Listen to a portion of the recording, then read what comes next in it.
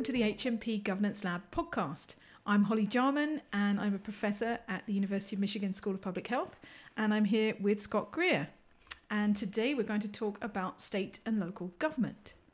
So Scott, tell me, why should we bother paying attention to politics at state and local level? There's so much exciting stuff going on at the federal level in the US. What's the point? Sewer linings, bike lanes, pedestrian curb cuts, school financing. What could be better? Seriously, there's a number of reasons that we care about state and local government in general and in health. One is that it's close to people's lives.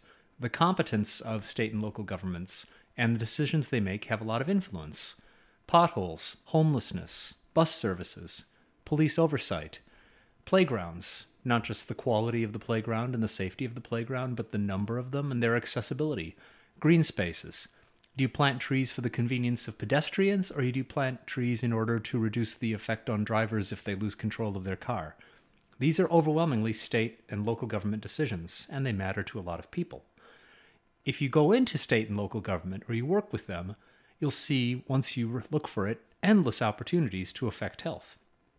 Building bike lanes into a network so that more people can commute in a safe and green and non-congesting way. Sprawl, on the other hand, build 6-lane roads to the middle of nowhere and install a lot of expensive infrastructure in order to attract a Taco Bell. That's a much more common American approach. All sorts of built environment questions. Where are the bike racks? Where are the trees, as I mentioned? How do you space your investments out in order to ensure accessibility and ADA compliance? That's without even mentioning, of course, schools, which are an enormous part of society and health and people's welfare, and all the stuff that's a little bit less glamorous, like relining sewers in order to have a viable water and sewer system, because if there's anything we know matters in public health, it's clean drinking water. And if we think that's a Victorian problem, let us reconsider Flint. Furthermore, a lot of America is state and local governments. The United States has about 90,000 governments. As a country, Americans are deeply in love with government. They just don't want it to be very good or very big. They vary from mosquito-controlled districts with a couple of people through to LA County, which would be a reasonably sized country on its own. As a consequence, it's where most politics and most politicians are. It's very common that people have political careers which begin with local government and gradually work their way up to something else. It's not uncommon for the school of local government to start with an advisory committee in the city council seat, perhaps mayor, state legislator, House of Representatives, governor. The world's your oyster. So among these 90,000 governments, where should we start? Maybe we should start with states. Let's start with the states, because it's called the United States of America for a reason. The states got together and created the federal government that we all know and love, but they also create every other government, be it Los Angeles County or that mosquito control district. Local governments are, in law, the quote-unquote creatures of state governments. You might feel like the city of Ann Arbor or the city of New York has an independent soul and politics and should have its own government, but actually what they are is delegated agencies of the state government that have to raise their own taxes and hold their own election, but they can be abolished at the stroke of a pen. In fact, you occasionally hear the phrase home rule, and what home rule means is that there's been a broad delegation of authority, because in some states, local governments can only do things that the states effectively authorize them to do. So this means that states have a lot of power over local governments. Straight up preemption. In Michigan, for example, Ann Arbor and a couple of other similar places wanted to pass a 5-cent tax on plastic bags. The Retailers Federation wasn't interested in that because they don't like local variation. So they got the state legislature in Lansing under Governor Snyder to pass a law preventing any local government taxing plastic bags. A more amusing one is in Albany, New York, a town I happen to like, but it gets a lot of stick, is located the state capital. And state legislators like to park for free, and their staffs like to park for free in the residential areas around the state capitol buildings. So, in New York law, the city of Albany does not have the authority to charge for parking or create a parking permit system in the area that is attractive to park in if you're a state legislator or a staffer. Straight up, Albany is a delegate of the state of New York, and the state of New York does not choose to delegate the rights to set parking permits or install parking meters close to the Capitol. You can go a little bit more strongly. You have emergency management, where under Michigan law, the governor can essentially determine that a local government jurisdiction is insolvent and put it in a form of bankruptcy where the state will take over, appoint an emergency manager with an enormous amount of ability to abrogate contracts. Detroit schools, Benton Harbor, notoriously Flint. In other words, sure, there's local self-government in the sense that under emergency manager rule you can vote for a city council in Benton Harbor, but the person running the place was no more accountable to that council than to pre-existing union contracts. And finally, there are a few cases of abolition. Nowhere near enough, but for example, there was a town that was essentially nothing but one family speed trap on the road between Tallahassee and Gainesville in Florida, and it got so egregious and so noticeable to people going back and forth between the two, who include folks attending college football and state legislators, that they actually went through the trouble of passing specific legislation to abolish it. Now, thinking about states, these are obvious things, but it's worth reminding of. Some of them are really big. California is usually hovering around the world's 10th largest economy. Even Michigan and North Carolina, which you don't think of as giant hulking units of political power, are about the same population as Sweden. That is something that my relatives need to hear, because I cannot convince them that they can't come here and drive very quickly from Michigan to California, for example.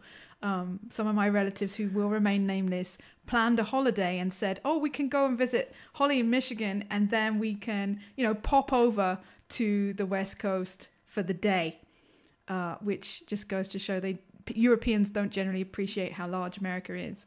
London to Inverness, the northernmost city in the United Kingdom, is about 450 miles. If you drive from Monroe to Ironwood, it's a little bit under 900 miles, and you're in one state the entire time. Right. Now, size can mean other things, right? We have a couple of states that are really minuscule, like Wyoming. It's titchy. 800,000 people live in North Dakota. 890,000 live in South Dakota. Impressive? Well, it's impressive in space, but 1.2 million people live in Oakland County, Michigan. So the Dakotas between them have about as many people as Oakland County plus Washtenaw County, and in return they have 2 governors, 4 senators, and 2 House members. Now, what does these different state political systems do? We'll talk about how they do it in a second, but what do they do? A big issue is regulations. For example, professional scope of practice. There's a lot of homogeneity in some professions, but there's no homogeneity on the qualifications and training and scope of practice of a nurse practitioner or a midwife or a physiotherapist from state to state. There's often not much recognition of credentials. So if you train as a physiotherapist in Michigan, that doesn't necessarily mean you can go work as a physiotherapist in Indiana without possibly extensive retraining. There's also regulations and scope of practice rules that, shall we say, are useful for protecting the economic positions of incumbents. So in Indiana, you have to have a license to cut hair. They don't have a free market in hair cutting in Indiana. And the people who decide whether you can have the license are a jury composed of the people who are already cutting hair in Indiana. In other words, they've created little legally backed oligopolies for hair cutting. Now, as you all know, this means that people who live in Indiana are exceptionally beautiful compared to people who live in Kentucky, Ohio, Michigan, or Illinois. And if you doubt me, then I believe you're questioning the professional licensure and credentialing system that ensures the high quality of hair cutting in Indiana. That's a bit of a joke, but see how they've created a little distinctive sector so it costs a little bit more to get your hair cut in Indiana, and there's a little bit less competition for Indiana hair cutters, and nobody notices. A lot of the big irritating government that people complain about is actually state and local government doing stuff like that. In healthcare, certificate of needs legislation, all payer rate setting, that's a bit of an antique curiosity, but it served Maryland well. Insurance markets not preempted by ERISA, essentially insurance markets for those of us who aren't insured by the Fortune 500, are regulated by state insurance commissioners in a variety of ways. Rhode Island, which I'll want to remind you has more people in it than Wyoming, has an elected state health insurance commissioner. Only one. Most of the time it's in the hands of state insurance commissioners, and they're very strong and competent regulators. They regulate the quality of drinking water. They regulate the quality of your recreational marijuana. So state regulations are a big deal, and they produce this kind of boring but economically very important realm of deciding who exactly gets to ply a trade, be it cutting hair in Indiana or running a daycare or being a doctor. And the United States often doesn't have a free market in any of those positions, because if you want to move from one state to another as a nurse, you had better expect some level of retraining and requalifications. The next thing they do is implement policies. Medicaid, TANF, CHIP. A lot of the time what this means is the federal government sets up a conditional grant program. So, for example, once a state agrees to participate in Medicaid, they have to abide by the rules of Medicaid. The implications of this was a big thing in NFIB versus Sebelius, when Justice Roberts rewrote the Affordable Care Act in order to make participation in the expansion conditional. Previously, it had been written as a very pure conditional grant in which the Affordable Care Act said, if you're in Medicaid, you need to take on board these new rule changes. Conditional grants are a very big deal in the United States. If you address drug treatment issues in this way, you can have money. If you, famously, have your drinking age set at 21, then you can have access to federal co-financing for your roads. Now, states can, under some circumstances, apply for waivers. As legislation becomes increasingly gridlocked and contentious, we've seen more and more action moving to waivers, in particular Medicaid demonstration waivers. So, for example, states that want to join the Medicaid expansion, get the money, get the coverage, keep their healthcare providers alive, but don't want to look like they're implementing democratic law, would go to the Obama administration and say, can we find a midway point so we can say we're doing our own Arkansas care instead of taking orders from Washington? Now that Trump has been in office, we've saw a wave of waivers from red states that involved basically coming up with the most conservative possible legal interpretations of what the Affordable Care Act meant or what Medicaid means, and then getting the administration to sign off on them as a way to undermine the ACA and create interesting, innovative precedents for rolling it back.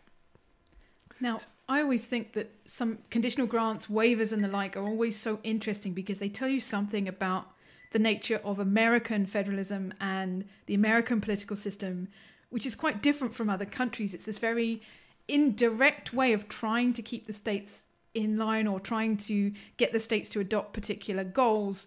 And I find it quite fascinating as a comparative politics person. A lot of the time, the way to think about American public policy is it's an axis between state and federal governments.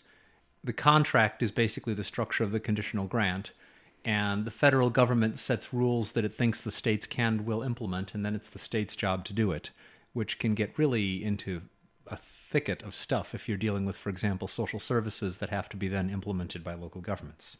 Right. I think this is one of the reasons why American public policy is so complex, is this interplay between federal and state level.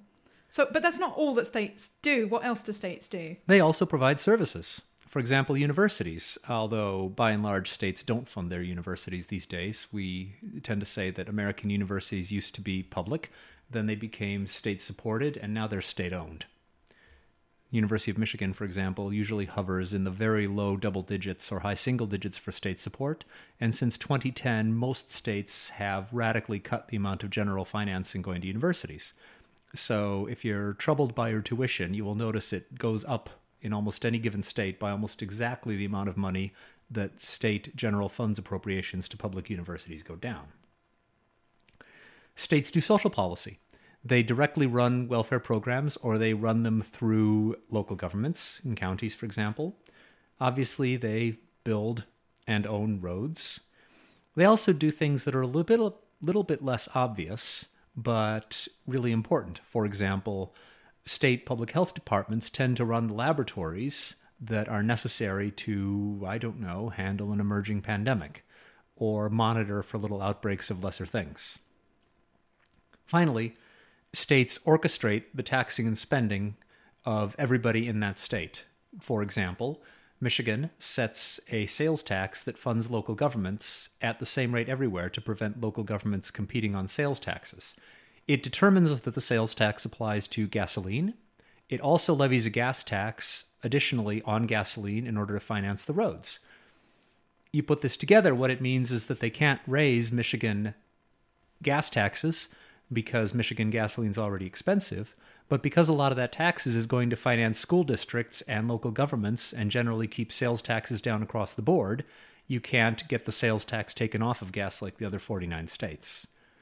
Now, if you thought that sounded a little bit complex, feel free to rewind and listen to it on 0.5 speed, and be very grateful I'm not going to try to talk to you about the Headley Amendment in school financing, which is unbelievably intricate in Michigan and a lot of other states. Please don't. I'll get a real headache.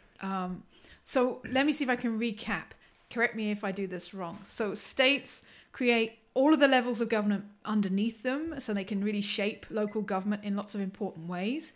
Don't forget, some states are nearly as big or just as big as many other countries. So we're talking about significant spending and significant policy.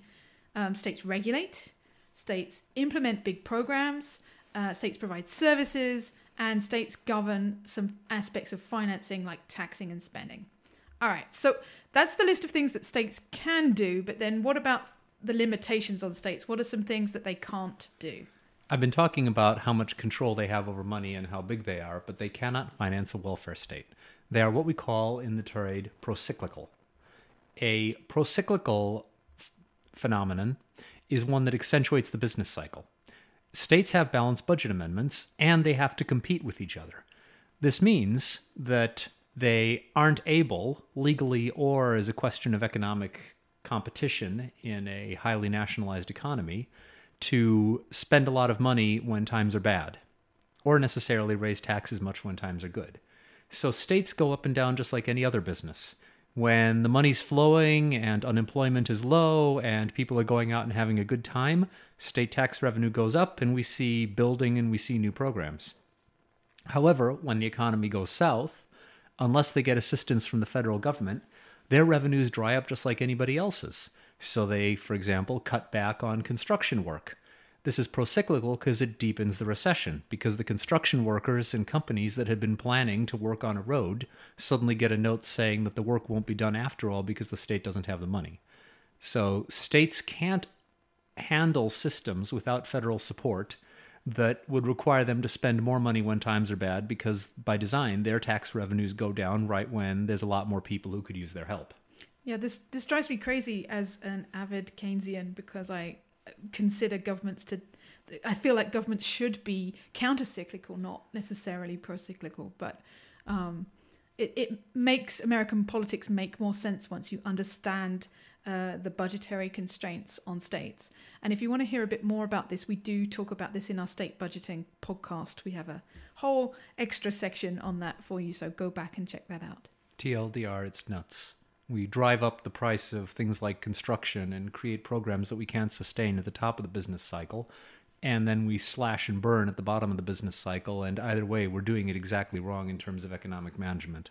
But it's quite foundational to the American political economy, so don't hold your breath on it changing. Well, what are the other limitations on states then? States compete.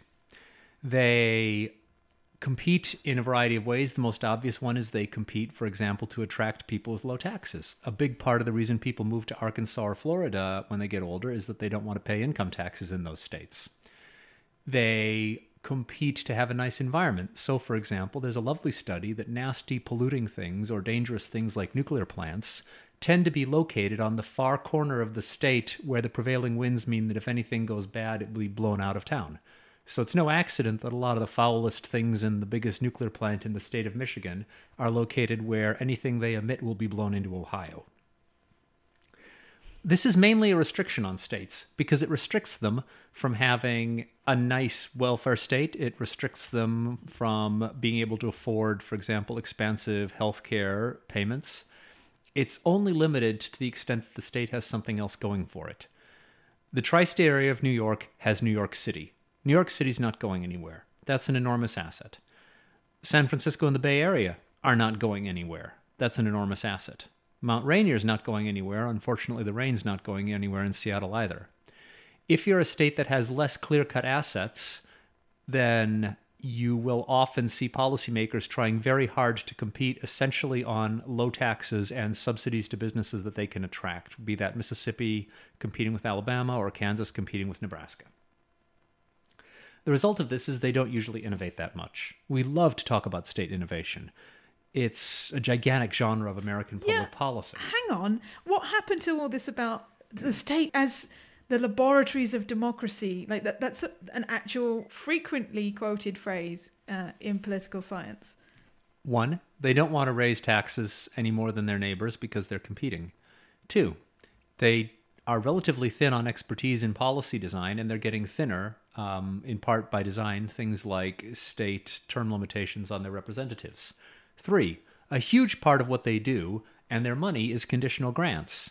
And while Medicaid waivers are making Medicaid more diverse every year, it's still fundamentally Medicaid. You can't take the money and spend it on horseback riding lessons for every child. It's also getting more nationalized because the media is getting more nationalized. The New York Times and the Wall Street Journal are edging out the Detroit News and the Free Press among one audience, and another audience has switched over to cable TV and social media entirely. And increasingly, state politics are nationalized, so that the American Legislative Exchange Council, for example, writes model legislation that a bunch of states pass. Essentially, conservatives go to a conference. ALEC has seminars on why this and that piece of law is a good idea. And then they can take it home, and it's basically oven ready. They can just immediately introduce it. So political scientists actually use plagiarism software on states, and we can watch state laws travel. Now, this isn't entirely new. One of my all-time favorite bits of state law is something you find in the codes governing railways for about a dozen states still, which is that if two trains have tracks that cross without a switch, which is an unusual occasion, each train must give way to the other train. In other words, if two trains meet, they will both sit there until the end of time.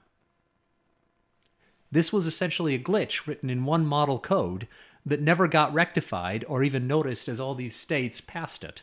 So we essentially have a rule that if two trains meet at the train equivalent of an intersection, they both must wait there eternally. It's like the comedy routine of after you, no after you. So states are living in a highly nationalized political system. Public policy is highly nationalized. The people who run state programs are highly nationalized and move around. And they're operating within a political economy where keeping taxes low and the business environment predictable is usually more valued than coming up with some novel way to do things. Yeah, and you see this in a lot of public health regulations.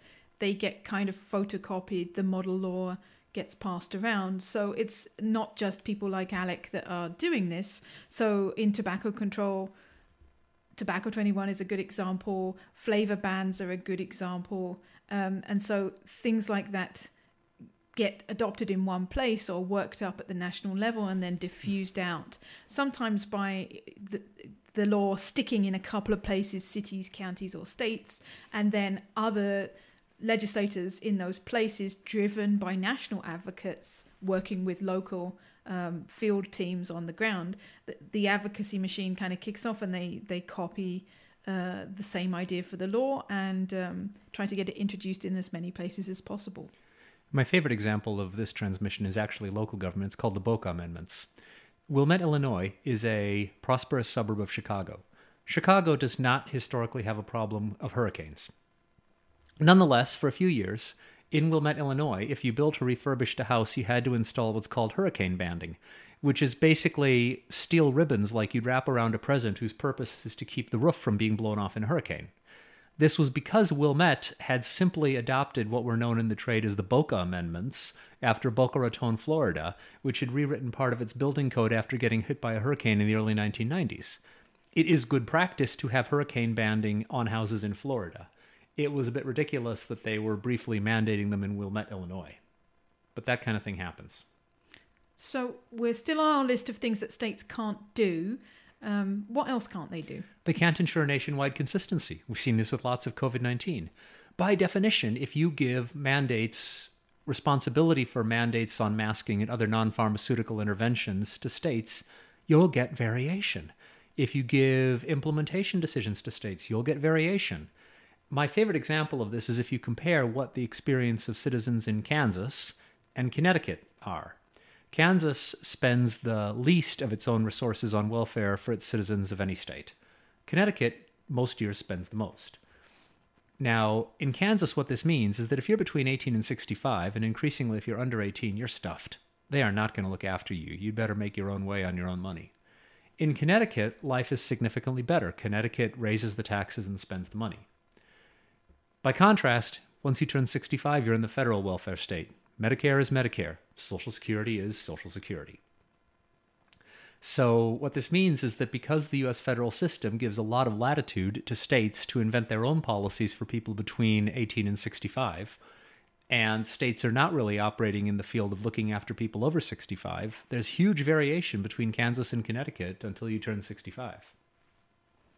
So what's the argument behind that? Why do we have so much leeway for states to adopt their own laws? I'm kind of thinking about discussions around national healthcare reform again and what a healthcare system could look like. Won't federal politics kind of interfere with that vision? So when we looked at the passage of the Affordable Care Act, which was probably the last really big piece of domestic legislation before the United States descended into the pit of hell that it's been in since then, it was very noticeable that when they were working on the law, representatives and senators built in a sense of what their state would do. So, for example, Democrats from New York wanted to entrust lots of money to the states with not much oversight because they trusted the New York state government. By contrast, Democrats from, say, Texas or Louisiana were much more interested in federal consistency and oversight because they were pretty confident that they were not going to be running Louisiana or Texas anytime soon, and they would therefore prefer the policy outcomes from Washington than the policy outcomes from Austin or Baton Rouge. So to kind of summarize what we've learned so far, we have this national political system where there are lobbyists and advocates, there are political parties that are essentially national, and there are political careers at federal level. But then we've combined that in this system with highly competitive state governments, conditional grants that you mentioned, which are supposed to incentivize particular behavior and can be quite limiting. And then we have the situation where we know less and less over time, I think, about how state politics works, including we don't know a lot about our state legislatures or the executive in general. We kind of know about governors. So when Whitmer does something in Michigan, we hear about it, and we hear about it at the moment in the connection with COVID, for example. But we don't hear a lot about what other parts of government at the state level do. And I say that as someone who follows politics a lot. I don't always know what the state legislature is doing unless I'm really concentrating on it. Name the legislative leaders in any given state, let alone name a few representatives, state senators, state Supreme Court justices, state superintendent of education, secretary of state, etc. This is also getting worse and worse because as the media nationalizes, fewer and fewer people work on state or local politics. And we're seeing the effects. There's always been a long-standing relationship that if you plot the distance between the state capital and the center of population of the state, you tend to find more corruption. So, for example, Alaska, Juneau is practically famously impossible to get to. You can't drive there from most of the state. Alaska is historically corrupt. By contrast, Austin in Texas is actually a pretty major metro area. Massachusetts is not very corrupt. It has less corruption over the last century and a half than New York State because from the point of view of New York State, Albany's in the backwoods. So a lot of these states that have put their capital way off in the middle of nowhere, what they actually do is they put it in an area where there's no media oversight, there's very little ability to find the financing or the stability for watchdog groups, and as a result, you create an environment for corruption. Then you nationalize the media, so local and statewide media are practically extinct, and without the Chicago Sun-Times and the Chicago Tribune and the Peoria this and the Springfield that looking after Illinois politics, it did something that is really would be hard to believe, but it's true. Illinois politics got worse. I didn't think that was possible. Illinois is an amazing, amazing, amazing political system. Just don't touch it without a hazmat suit on. I can tell where you got your graduate education and where you were living at the time. So if this is all about state governments, what about local governments then? So should we be putting all our hopes on local governments. I hope I haven't given you that idea so far, right? There's tens of thousands of them, so the odds that you can find something interesting to do in some local government are definite.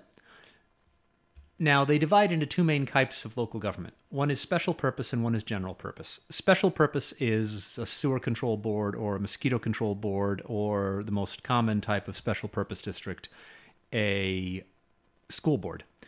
There's also a separate category where it's actually some kind of an intergovernmental thing where, for example, a number of metropolitan areas will get together and share a transit system. So the PACE bus system in suburban Detroit is optional.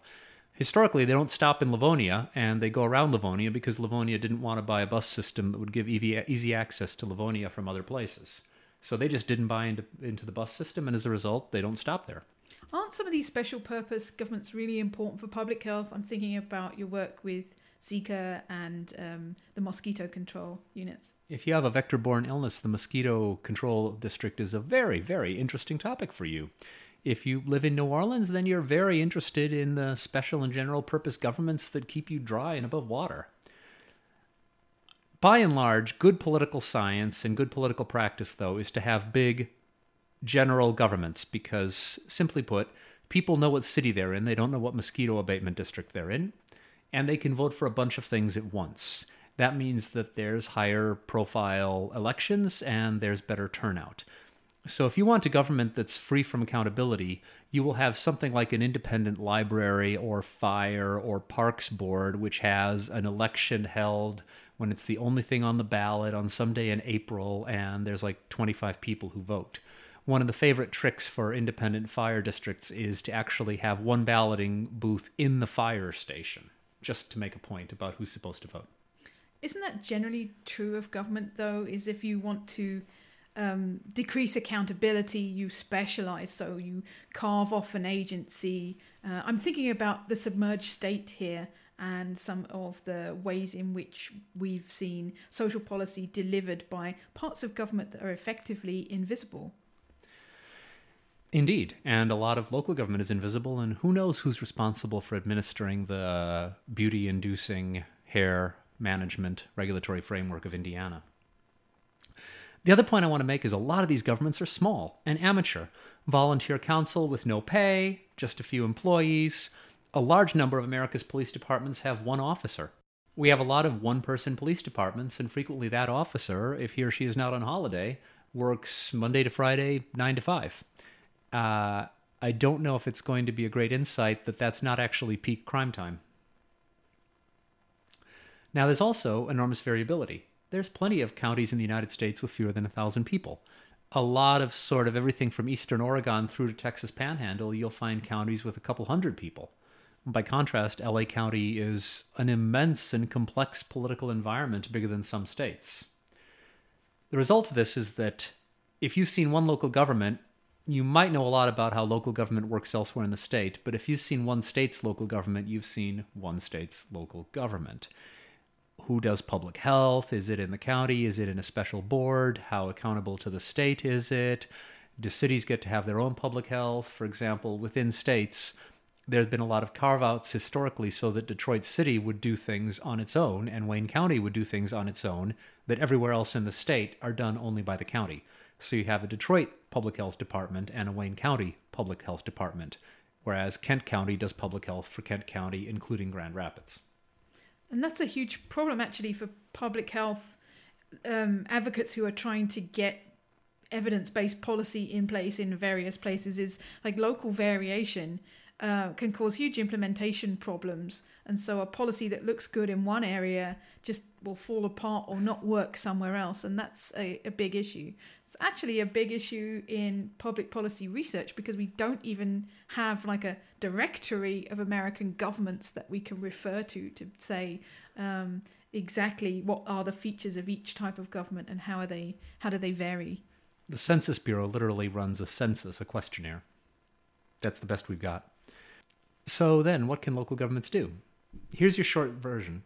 They can do what state law permits. Albany can't put up a parking scheme within walking distance of the New York State Capitol.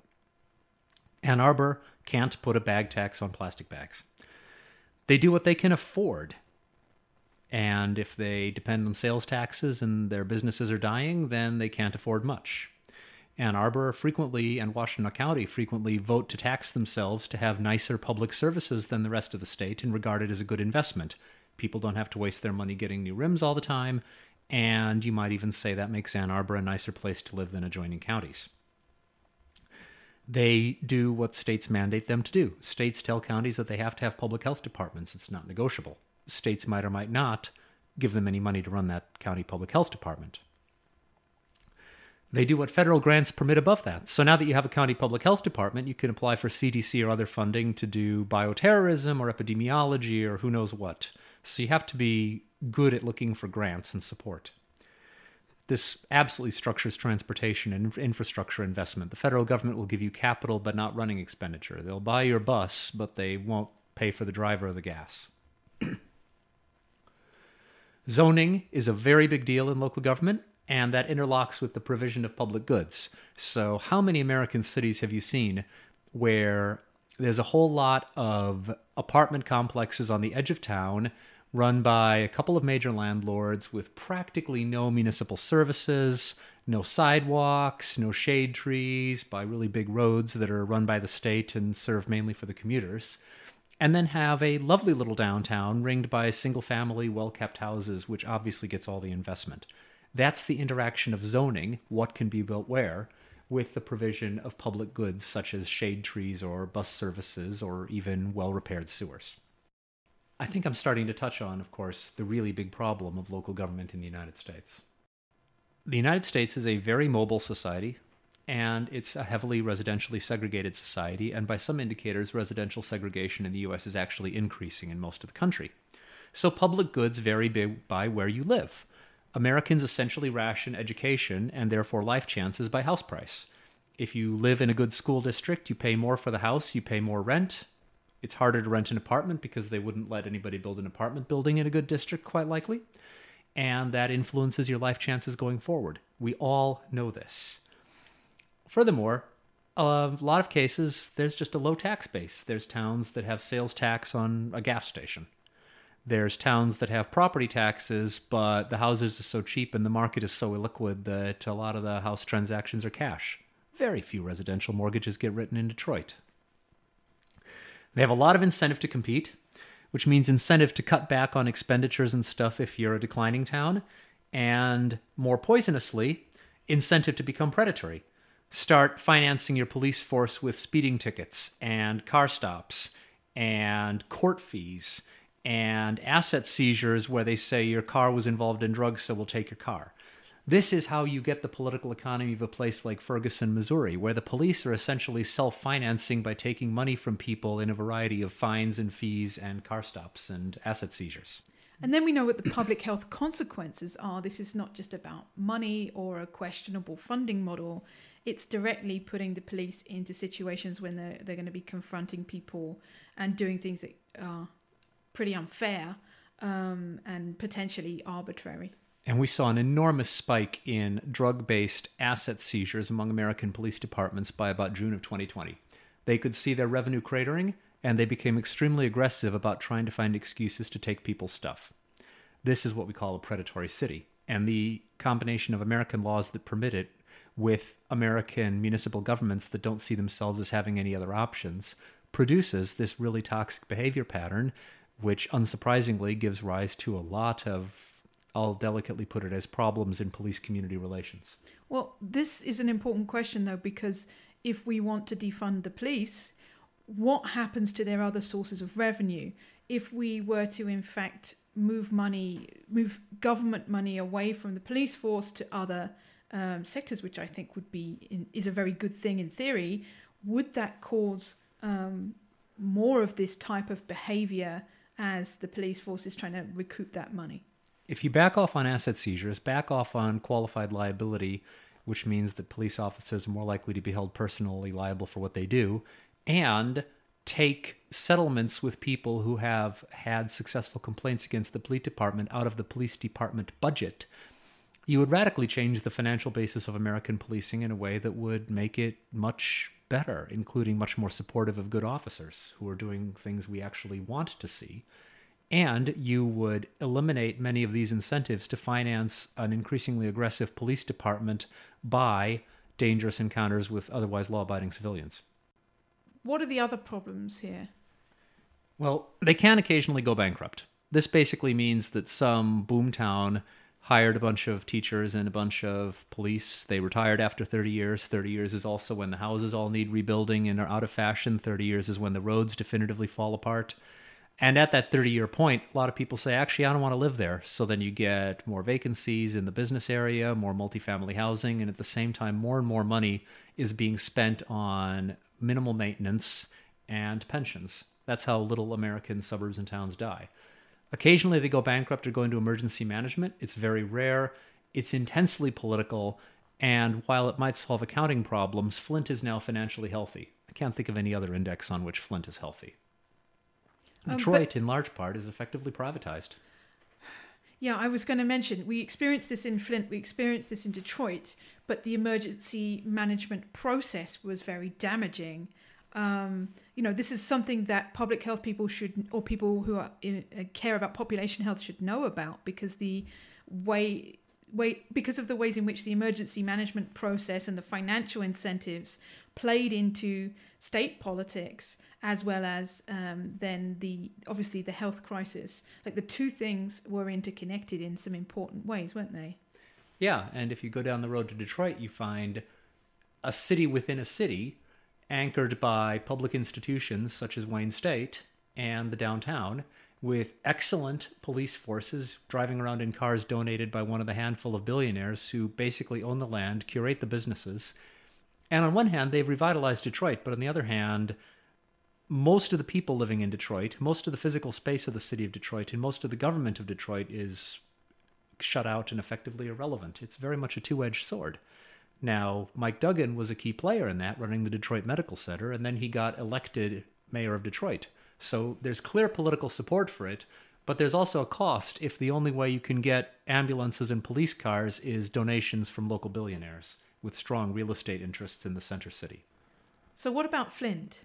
So Flint is obviously a public health horror story of recent vintage, but it's grounded in some much deeper and more structural things about how American cities and local governments rise and fall, how they're served and ill-served by their state governments, and how they serve and ill-serve their citizens. Flint is a relatively new town. It was basically created by General Motors. It was created because if you're going to be bashing a lot of metal, it's attractive to have a big manufacturing facility located at the confluence of rivers that let you cheaply bring iron ore from the Upper Peninsula in Minnesota on ferries, and also train tracks that get you the coal coming in from Pennsylvania. That was the basis of Flint's initial economic development. So, big source of good, steady union jobs, bringing cars off the line in Flint. It was essentially a one-industry town, where its higher education at the time was General Motors affiliated things, now Kettering. And basically the best jobs in town were UAW jobs at GM. The second best jobs in town were suppliers to General Motors, and everyone knew the town depended on them. This meant that when General Motors and the American automobile industry hit the skids starting in the 1970s, skids that in terms of employment they've never actually really pulled out of, Flint didn't have a lot else going for it, and it began to fall apart quickly. And remember what I said about these sort of 30-year periods. If you've had declining tax revenue for 30 years, you've probably had deferred maintenance for 30 years. You probably have people taking retirement while the retiring is good and building up the pensions liability. You've had inability to invest in new things. And you've had increasingly fierce competition for public sector jobs, which as UAW jobs vanish, things like jobs in the police or the schools become more and more attractive as the principal route to a reasonable middle-class life. So Flint was in a deep structural decline, primarily because the city of Flint depended on the tax revenues and the jobs from one company, General Motors, which, even if it had been doing well, had no special loyalty to the city of Flint. Now, this process went on until the state of Michigan went into essentially a recession with the end of the dot-com boom, which had, among other things, fueled a gigantic boom in sport utility vehicles.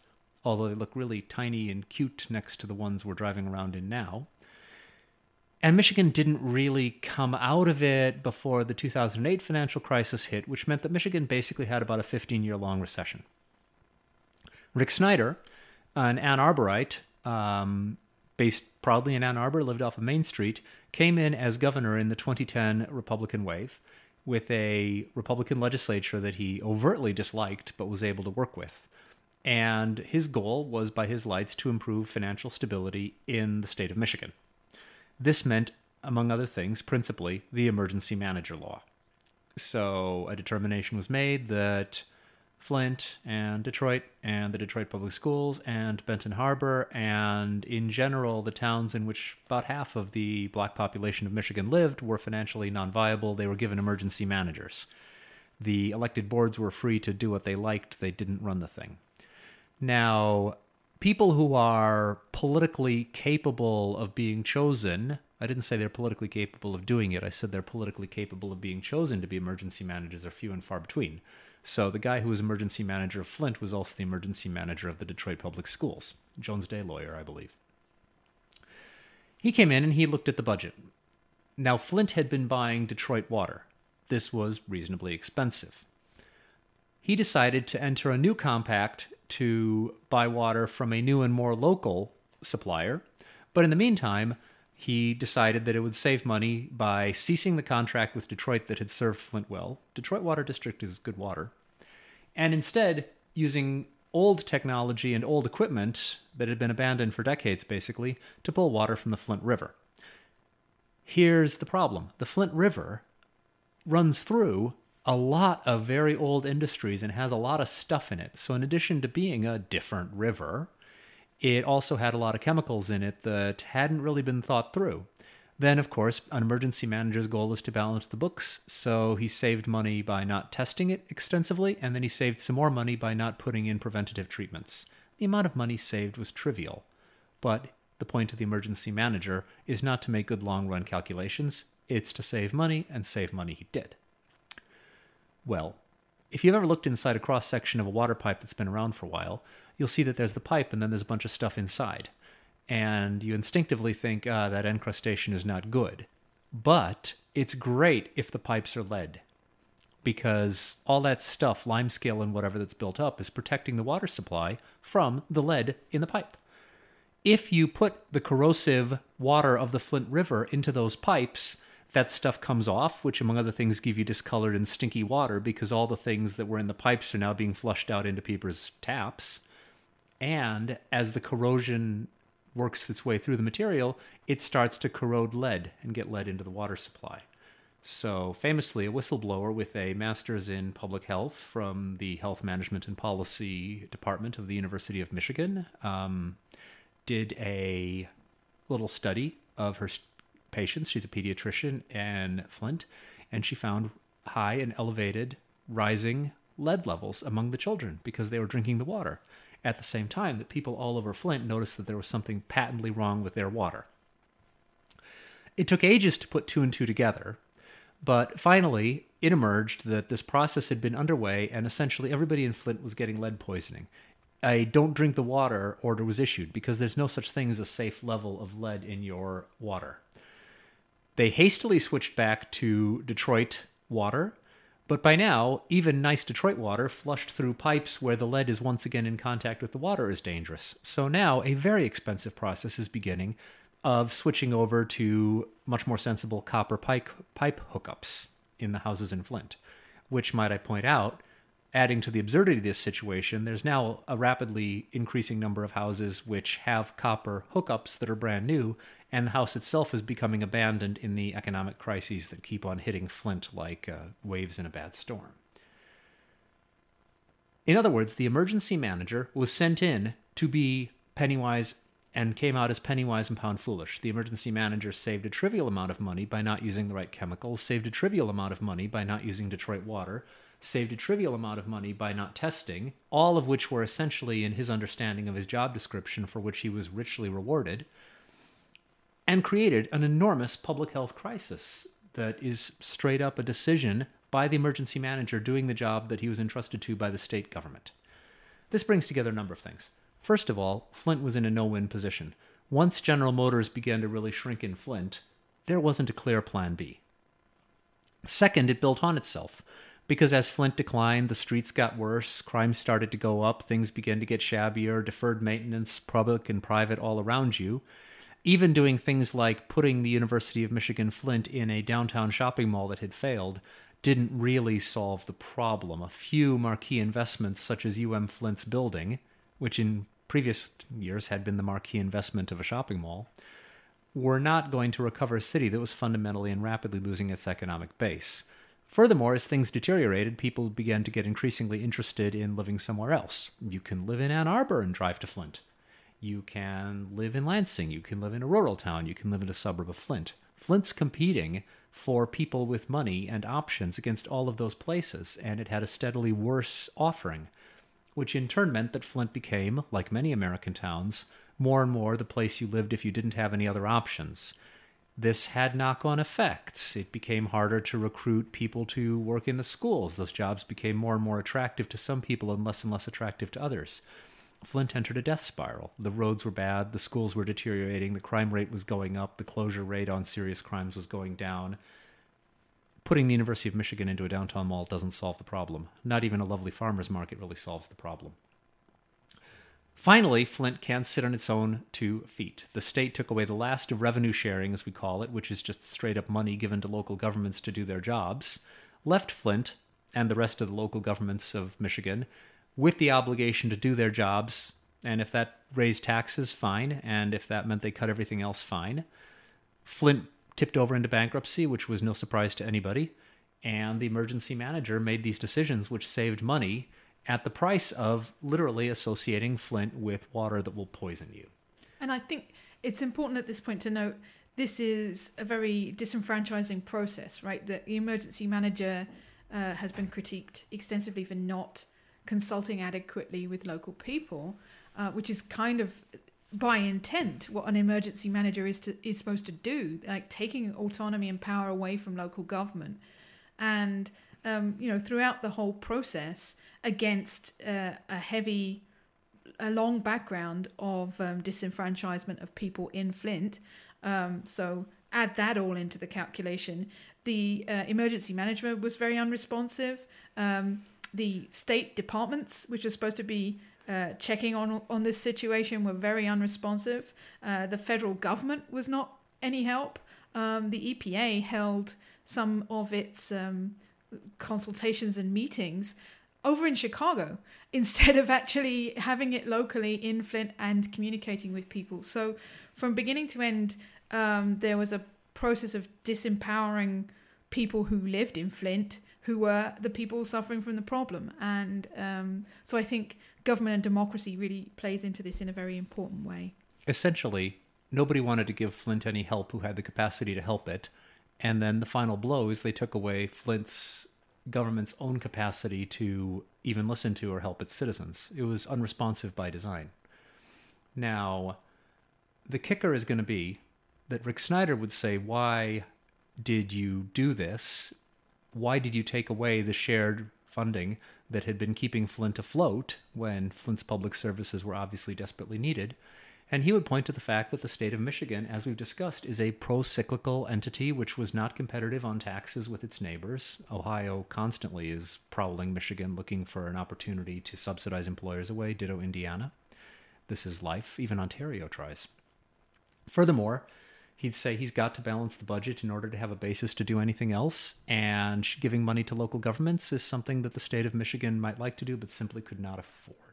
So Snyder would point to the structural situation he was in the face of people who said, you have explicitly put public sector accounting in a hierarchically superior position to the lives and democratic empowerment of the people of Flint. Yeah, you used to call him governor accountant, and I think that's a pretty good label for him. He came under a lot of criticism for his role in this, and so I would agree. It's a matter of priorities. Were we actually prioritizing the health of people in Flint or their representation? No, we were prioritizing, the state government was prioritizing money and savings above all. That's what they wanted to demonstrate. And here's the kicker. we've had one governor in the state of Michigan's history who actually prioritized lead abatement.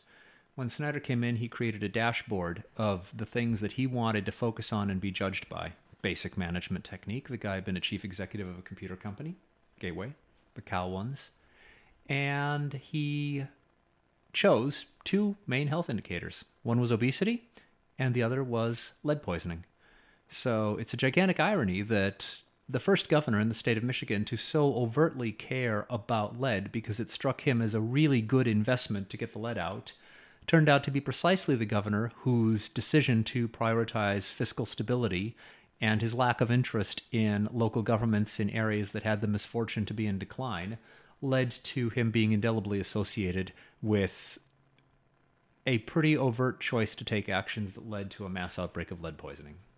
But I think public health also has to take a bit of blame here in terms of how they were defining lead as a risk, as well as how it's defined in law. So we were defining consistently the risk as lead in lead paint, and we were completely ignoring this other potentially very dangerous source of lead poisoning.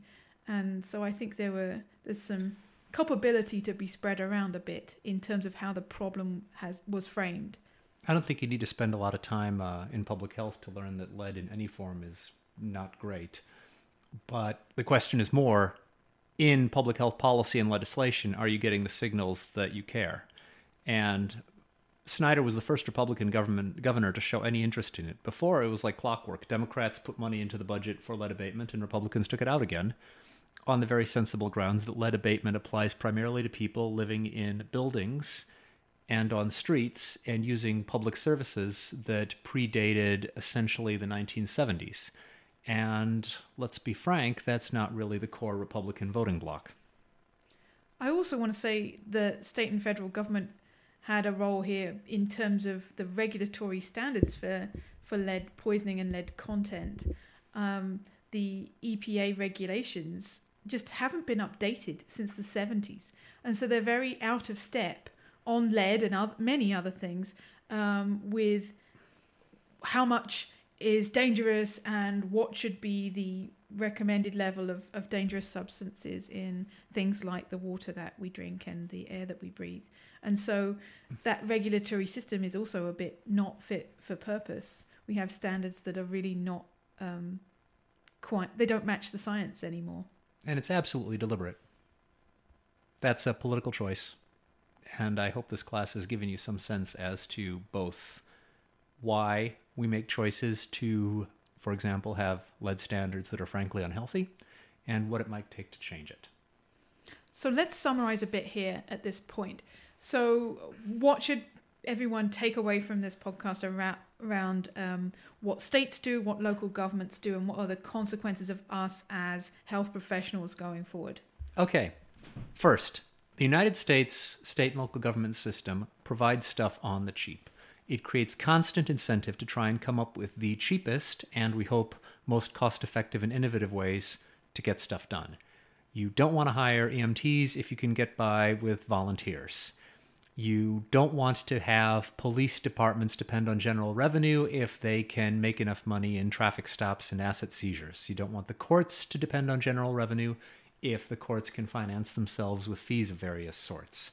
You don't want to have the DNR and parks depend on general revenue if you can get them to depend on some kind of a fee-based system. This is cheap, partly because that's a constant competitive incentive aimed at local governments, partly because they come up with tricks like the ones I listed, and partly because it produces a rough equilibrium in which Washtenaw County voters vote themselves better roads than people in the rest of the state get. They have more money, and they're going to have even more money because they voted themselves a smaller annual tax increase than it costs to buy a new pair of tires. In aggregate, however, it's got massive pockets of inefficiency. Rent-seeking regulations, there's nothing really different about the practice of nursing in Ohio and Michigan that means you have to effectively re-credential if you move between the two states. It's got governments that are hidden from accountability, ranging from Alaska's legislature, off in Juneau, where nobody can even get there, to the Wyoming legislature, which essentially writes the entire state budget and passes all of its laws in a couple of weeks every 2 years, as we discussed in the state politics. So there's a lot of opportunity for people to engage in small grifts, grants to little nonprofits that basically hire your cousin, decisions about licensing that benefit people who already have the liquor license, and so forth and so forth. And the collapse of local media means that increasingly, if there's any accountability, it's Nextdoor or Facebook, and heaven knows what's actually going on. Now, local government decisions tend to be heavily driven by real estate, both on the up, real estate developers who are making deals like, if you permit me to build this, then I'll build you a new road out to it, and on the way down, because there's a lot of dark arts of exploitation of declining cities. So you saw a lot of money extracted from a Flint or a Detroit in their decades of decline. It just takes sort of special tricks and skills and political connections. Public goods provision is the main thing local government does, along with zoning, and they tie them together, so more public goods tend to go into areas that are zoned to, for example, not have large multifamily housing units. So if you want to park, you probably want to aim your car away from the largest concentrations of apartment buildings, even if the largest concentrations of apartment buildings will frequently be the ones that have a lot of kids who could do the park. Finally, a lot of them have this particular fairly toxic situation in which a very fragmented and often amateur city government faces off with often an ill-trained but very well-organized and politically coherent police department, which is how you see very large budget allocations being made to the police, because the police union is simply one that your average local government mayor doesn't find they can tangle with. This is in a context where American smaller suburbs in particular are built to decline, bearing in mind that most things in the United States are built to last for 30 years. You build a brand new town, the developer builds you a road to the brand new houses. 30 years later, those houses need new roofs, the appliances are kind of grotty, the basements are starting to get a bit damp, the road needs to be completely torn up and rebuilt, the police and teachers and fire who had been hired to staff the town have retired, their replacements need to be paid, the trucks need to be rehired, and now you need to pay the pensions for the people. And at the same time, you're offering in a highly competitive real estate market is now a place where if I buy the house, it's a 30-year-old house. It's not brand spanking new. It's not as attractive. Why do I want to pay steadily increasing taxes and put more money into that house in order to live in an essentially interchangeable suburb with the nicer, newer one 5 miles down the road? It's hard to escape this. A lot of Metro Detroit basically is a housing disassembly line where you build one new house in northern Macomb County, and you have to imagine every other house loses a little bit of value, and a house in Detroit or downriver Inster falls off into dereliction. That's the way to imagine it. It's not healthy. You get, I'll use Buffalo as an example.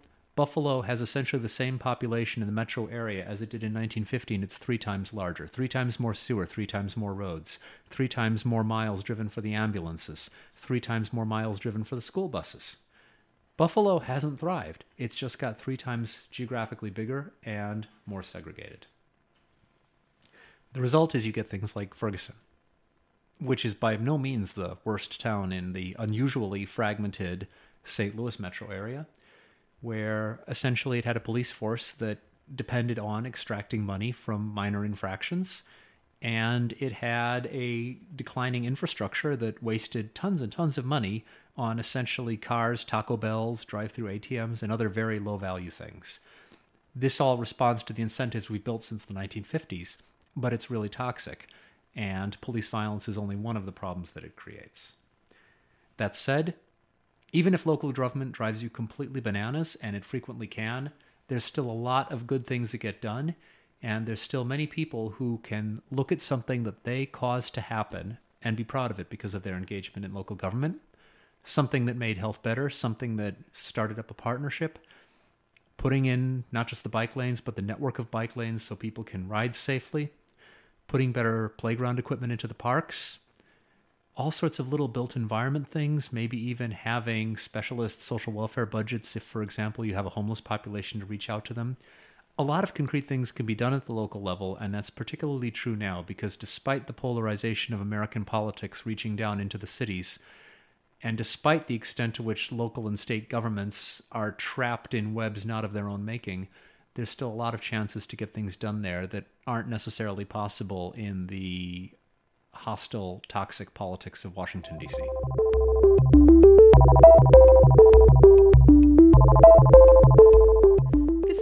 podcast of the HMP Governance Lab. If you're interested in finding out more about our research, come and find us at hmpgovernancelab.org or follow us on Twitter at hmpgovlab.